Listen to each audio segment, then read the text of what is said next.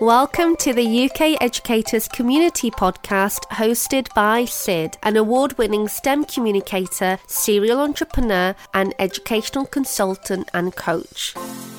Now, my vision is to make maximum impact in the world through education, but I know I can't do this alone. This is where you guys come in. Why don't you join me on this journey as we as educators and entrepreneurs create impact one child at a time? Now, I know being an entrepreneur can be both lonely and overwhelming. At UK Educators Community, we've created a community of like-minded, like-valued individuals all supporting each other. From the Champions Club, accountability groups, to business retreats in Marrakesh, you'll find industry-specific support to help you propel your business forward. So why don't you join us? Join our Facebook group UK Educators or find some great resources on the website at ukeducators.com. We look forward to welcoming you to our community. Today I've got with me the amazing Chloe Mairead Donnelly. She is a very young tutor. She is currently at uni and will be graduating, I believe, this year. Is that right? The next academic year coming. Brilliant. And she's also been tutoring for the past year, especially over the pandemic year. And Chloe is going to be talking about her day-to-day routine as an educator. And if you're looking at becoming a tutor and you're at uni or you've just graduated, this is going to be the perfect podcast for you, as it'll give you an insight into what a life could be like as a tutor and a student as well. So welcome, Chloe. Do you want to tell us a little bit about you? So I'm Chloe. I'm 22, and on the 18th of February 2020, I set up my absolute dream business, which is teaching languages to kids and adults around the world. When I was in high school, I had my ADHD, and the only subject that actually held my interest was languages. So I wanted to take that passion that I have for languages and share it with people all around the globe. Well, I started it just before the lockdown on the 18th of February, and then everything closed. And we weren't allowed to leave our homes.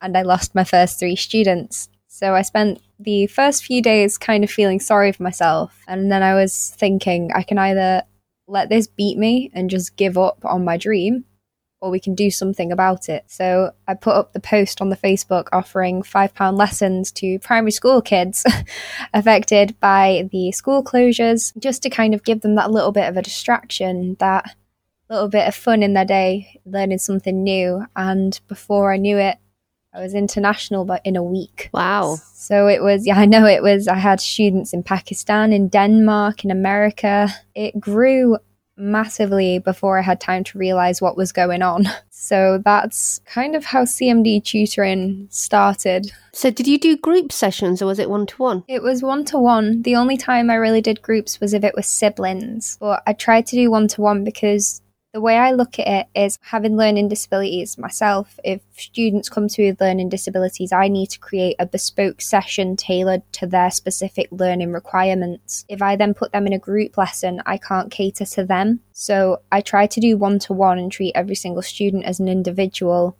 And then it's also less overwhelming for me from a neurodiverse standpoint. But at £5 a session, I'm assuming it's less than an hour then. You're doing like half an hour, 20-minute sessions. Back then it was an hour. It was £5 from March to September for 1 hour, and I was teaching about 40 kids a week. It exploded. I was working from 7 o'clock in the morning until 9 o'clock at night on a Monday to Friday. I didn't have a lunch break, but the students would want what we called picnic lessons, which was they brought snacks. I got to have my lunch and we ate while we learned, and it was fun.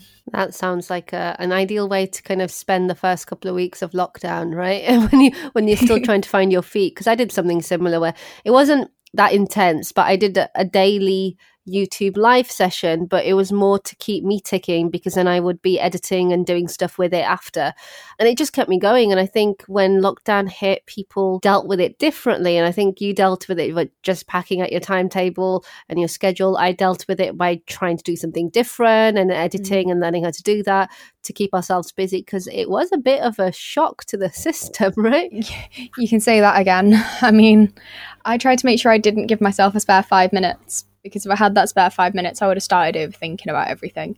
because I am a notorious overthinker. Can't think if I don't give myself time to think, and it worked out quite well.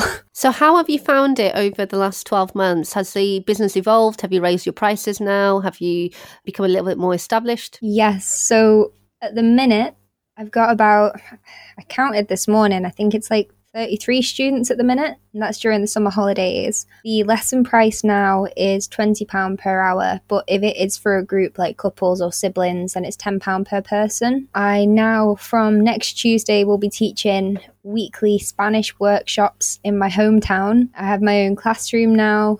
Most of the students I'm getting now are through word of mouth recommendations. It's getting to the point where I've been in the local newspaper 3 times for my tutoring, and I got stopped in Asda the other day and someone went, "Excuse me, are you the languages girl?" And that's when I realised Winsford is a small town. Yeah, I get asked, am I the poo lady? And you get asked whether you're the languages girl. So in terms of the languages that you teach, there's quite a few different languages, right? Mm-hmm. So I teach English second language, Spanish, French, and Italian. I'm going to be adding 2 more in September, but I'm not saying which ones yet. Oh, wow. You're very talented. I can barely speak one fluently. Like, I struggle with English. I can't spell. I struggle with pronouncing certain words.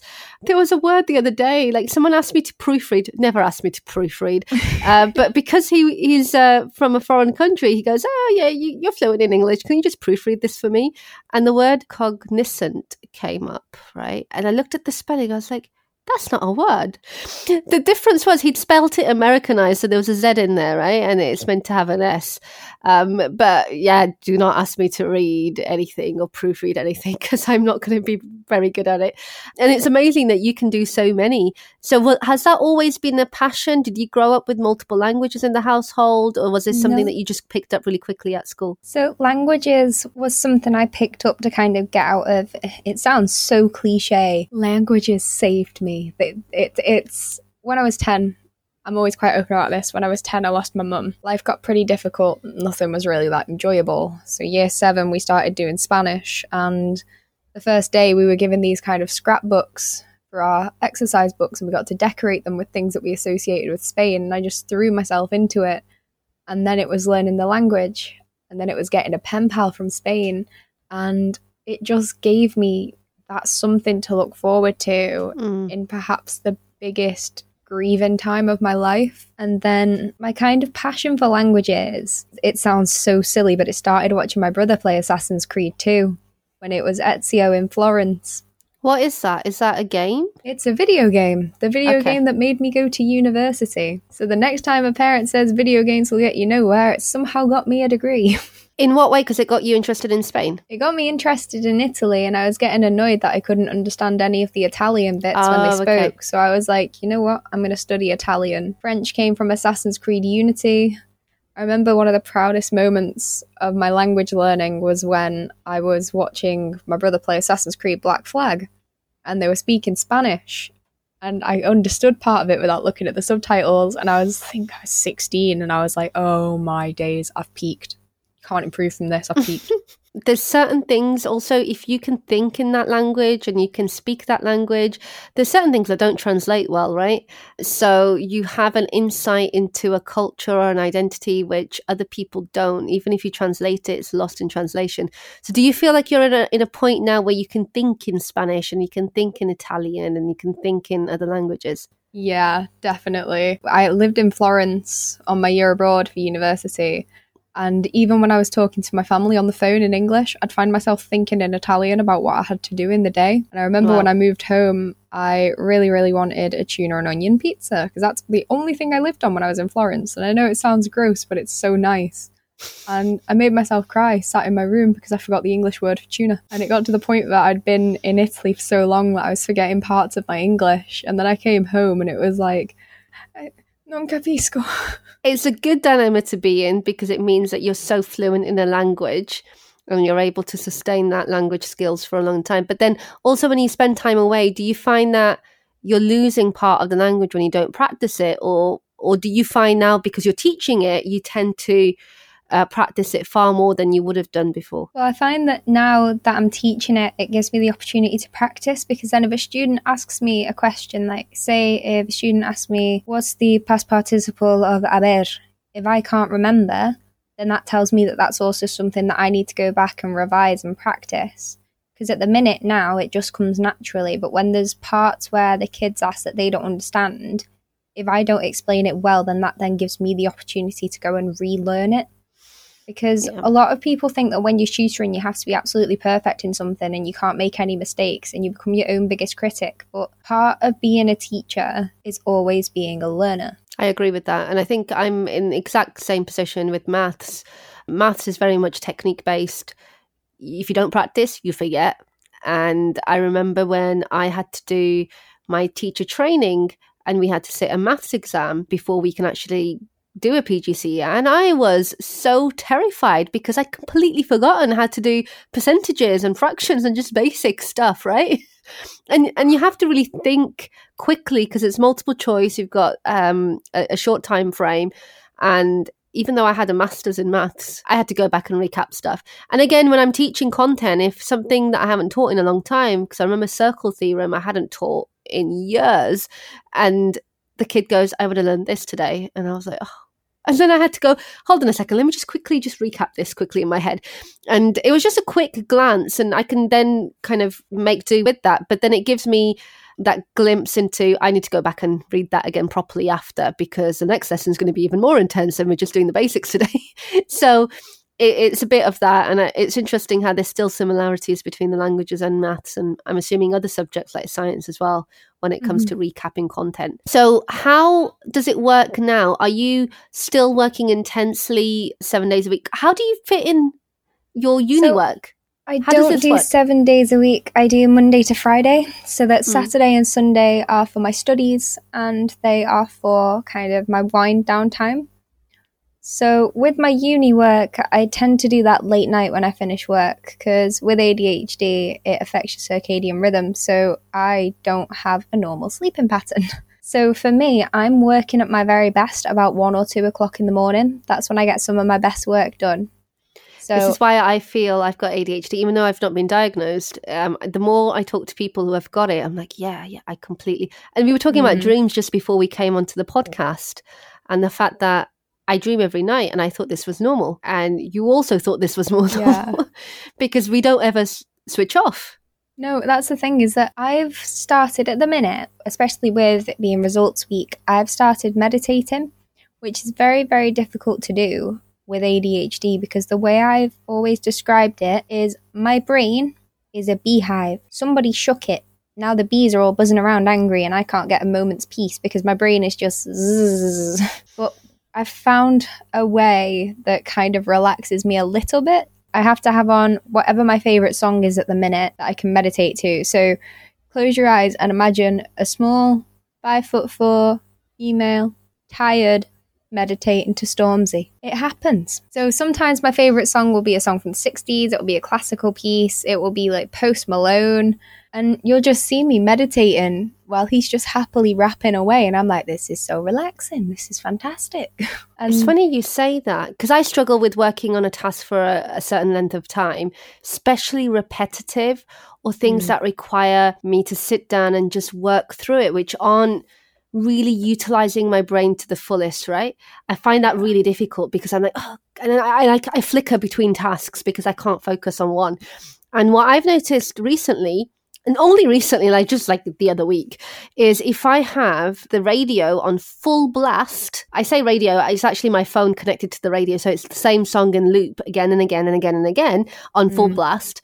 And I know the lyrics to it, so I'm singing along, I can get through the task. Yes, and I'll tell you why. Because with ADHD, you need to have more than 2 senses engaged at any given time to be fully effective. Oh, so really? For me, I'm listening to music and singing along to music whilst also engaging touch, moving things around my room, for example, or I'm listening to music while I'm eating my tea. That's 2 senses engaged while I watch TV, or I can't focus on the TV. I can't have food without either audio or visuals.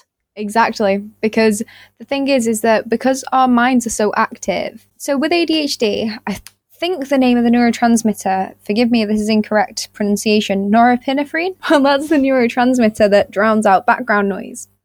So our minds can't settle because we can't drown out that background noise. We hear absolutely everything. I can hear my neighbours having a conversation while the dogs are barking, and it can be really stressful. So I need to engage more than 2 senses at one time to stop being overwhelmed by one sense. That makes so much sense. Like, I've never spoken to anyone that's been able to describe it that way, but that basically explains a lot of things for me. Like, it explains a lot of things. And I guess this is why I get so into my science workshops, because they're hands-on. I'm moving about, I'm talking to the kids, and I don't get the same sense from when I'm teaching on a screen, why I now write and draw at the same time as teaching. Yeah. And I find that second camera on my hands just makes me a lot more focused in what I'm doing. It's so interesting that you say that, because I've never thought about it like that. I've figured out little ways that work for me, but I didn't realize it was 2 senses. But even last night, like when I was sitting down to eat dinner, I was like, audio, visuals, which one? Like, I had to either be on Clubhouse while I'm eating or have something on screen. And I tend to go more for screen when I'm eating. I don't know why, but I need to see something while I'm eating. That's engaging 2 senses at once. You've got to watch it, but you've also got to listen to it. So that's the thing, is that it sounds silly. Next time you do literally anything, observe how many of your senses you're getting involved in that action. When I'm teaching, I have to listen to the student, I have to watch the student, but it's just like watching TV. My hands have to be busy. So even if it's something as simple as like playing with washi tape, or I've got an app on my phone so that my phone can't distract me called Forest, where I'll set so long and then it'll grow a tree if I don't touch my phone, which helps me stay focused. Or I've got a fidget toy, which is a bit hypocritical because I say to the kids, look, if you're neurotypical, try to avoid using this because it's becoming a distraction for you.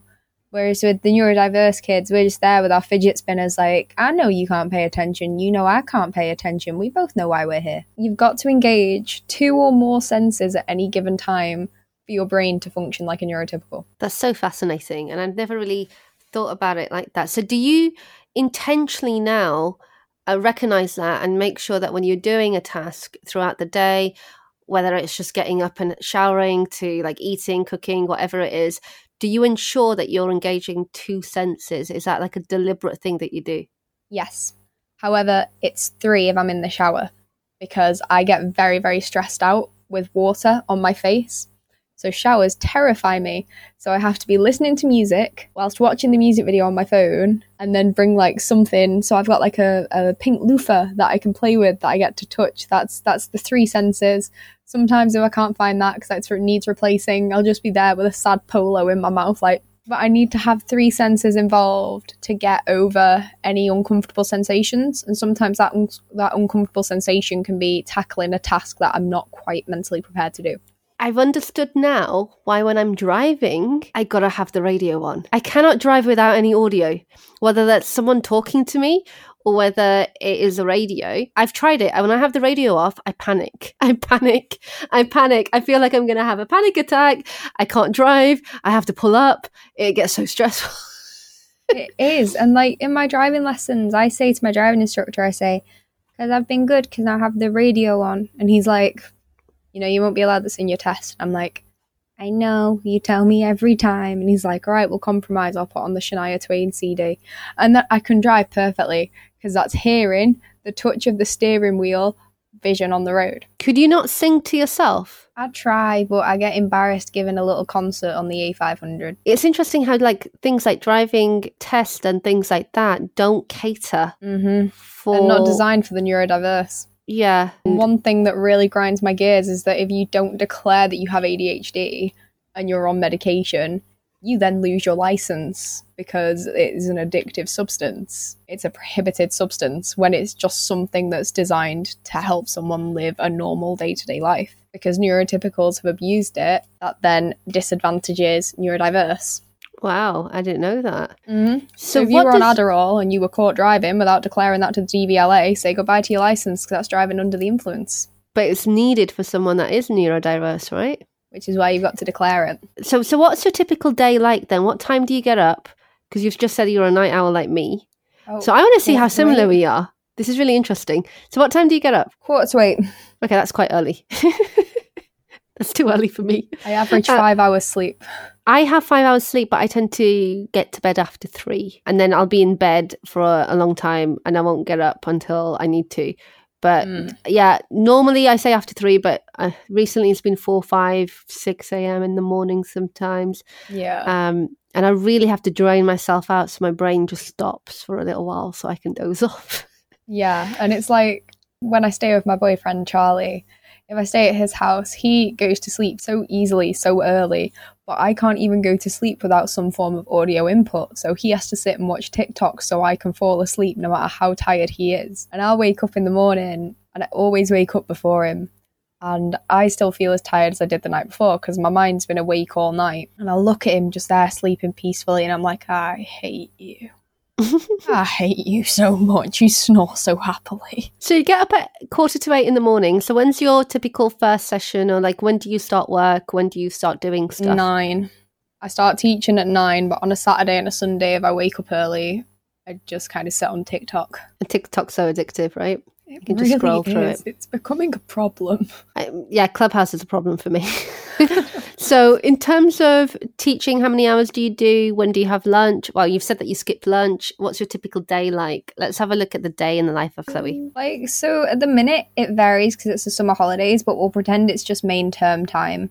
So from 9 a.m. until 9 p.m, I'll have, on average, in that 12-hour period, I'll have maybe 9 lessons, and that leaves me with a break for my university lectures in the day. In that time, between lessons, so I take 5 minutes between every lesson to get a little snack, get a drink, nip to the loo. So I do teach quite a lot in a day. It's better when the UK kids are at school, because that's usually when I fit in the international students. I'm trying to think, what do I do in a day? I don't do anything. I'm a very boring person.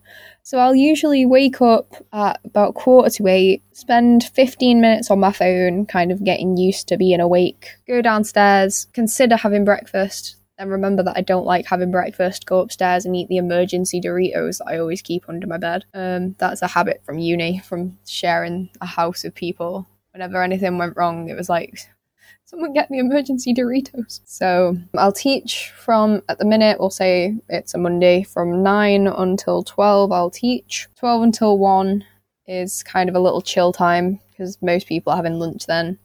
2 until 4 then I'm teaching. I finish at 4. If Charlie's working earlies, I'll talk to Charlie because he's not long home from work and probably chill on the PlayStation for a bit because that's how I have to wind down, because then that way I'm getting my touch with the controller, viewing with the telly, listening to the zombies make weird loud noises. And then I will probably go to sleep at about 2-3 o'clock in the morning, depending on what time my favourite streamer ends his stream. So that seems like a intense day.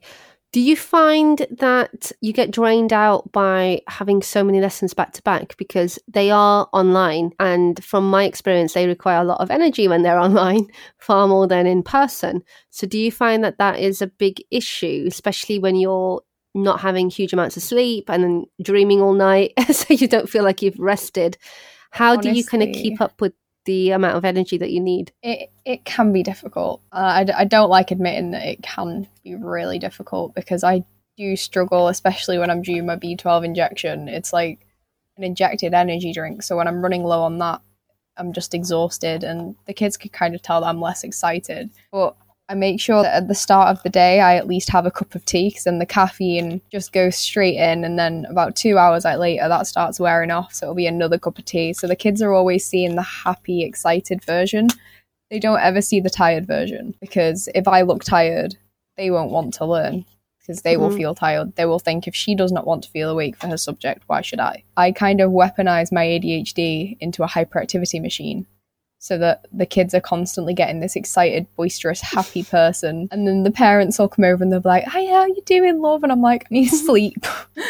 And then the kid's like, "Did you say you need to sleep?" And I'm like, "Nah, who sleeps? Who sleeps?"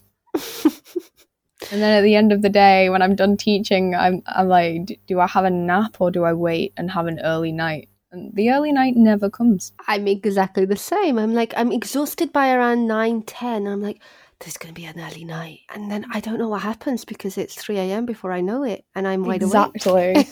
So I always fall asleep on the couch. And then my family wake me up. They're like, Chloe, go to bed. You're clearly exhausted. And I'll go to bed. Why does the tiredness not translate from the couch to the bed? How am I having the best sleep of my life down there? And I come up here and I'm alive, alert, awake, enthusiastic.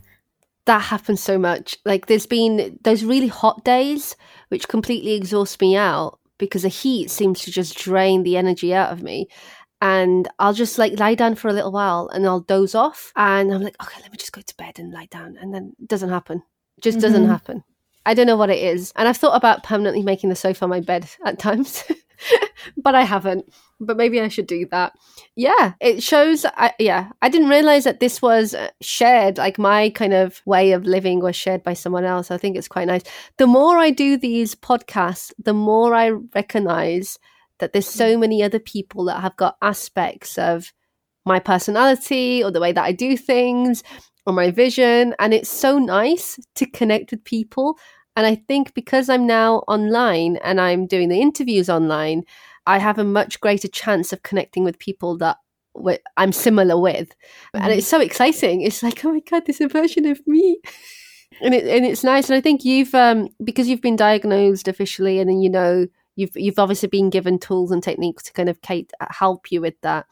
While I've not, and it's been so difficult trying to. I've always thought of myself, why can't I do what other people do? Like, why can't I sit down and work for 3-4 hours in a row? Like, why do I have to have like 50 tabs open and have to flicker through them because I remember stuff and it has to be done there and then, otherwise it'll be gone.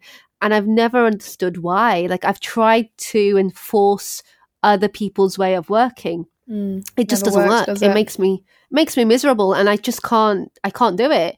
And I tried the whole 5 a.m. thing. I didn't get before 7 a.m. Like it just was not going to happen. And I've always gone like, why isn't it working? And the more than I've embraced the way that I work and the way that I function, it just feels right and it fits in nicely.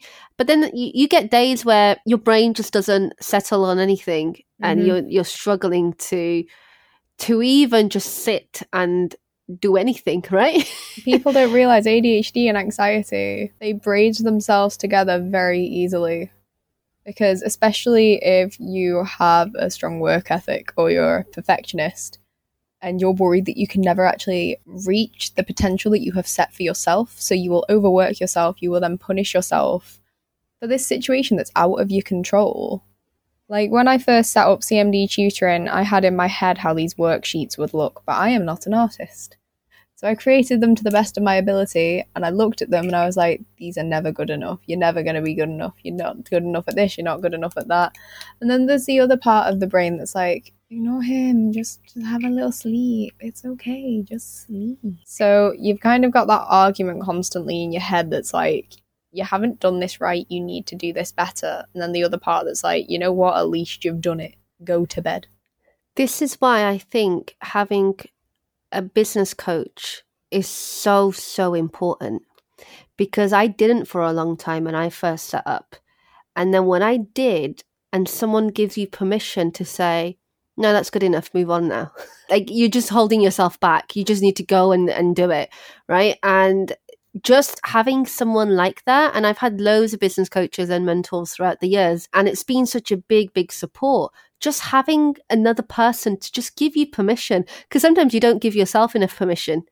And that's been really powerful for me. And that's something that I would highly recommend for other people, to get someone that doesn't necessarily have to understand your neurodiversity, but just understands that you have your own way of doing things and recognizes your potential, but knows when enough is enough and you've got to move on to something else.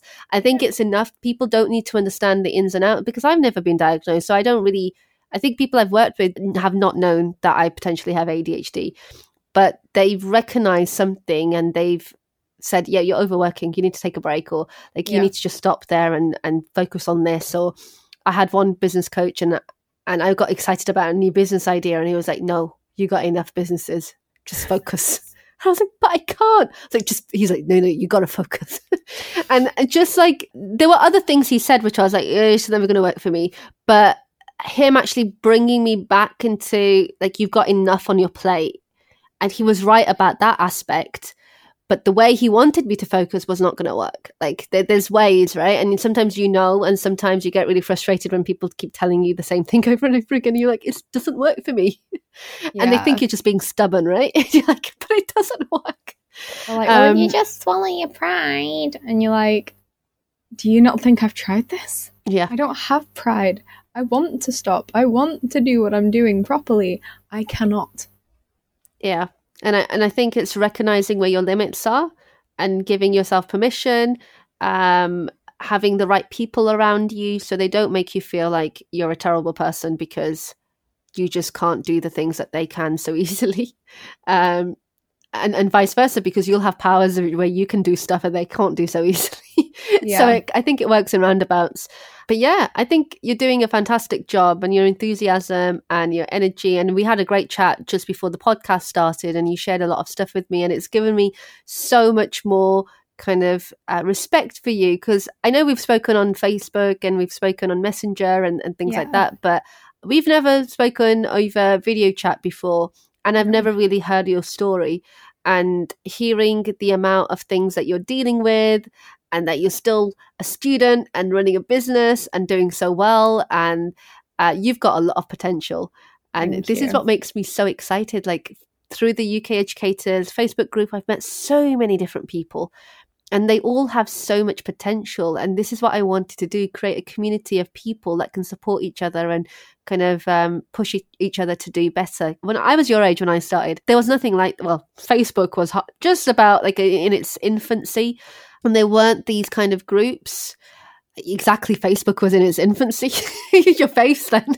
You've lived with it, right? Pixo. I remember like the first social media I ever had was Pixo and Bebo talking to my crush on MSN after school.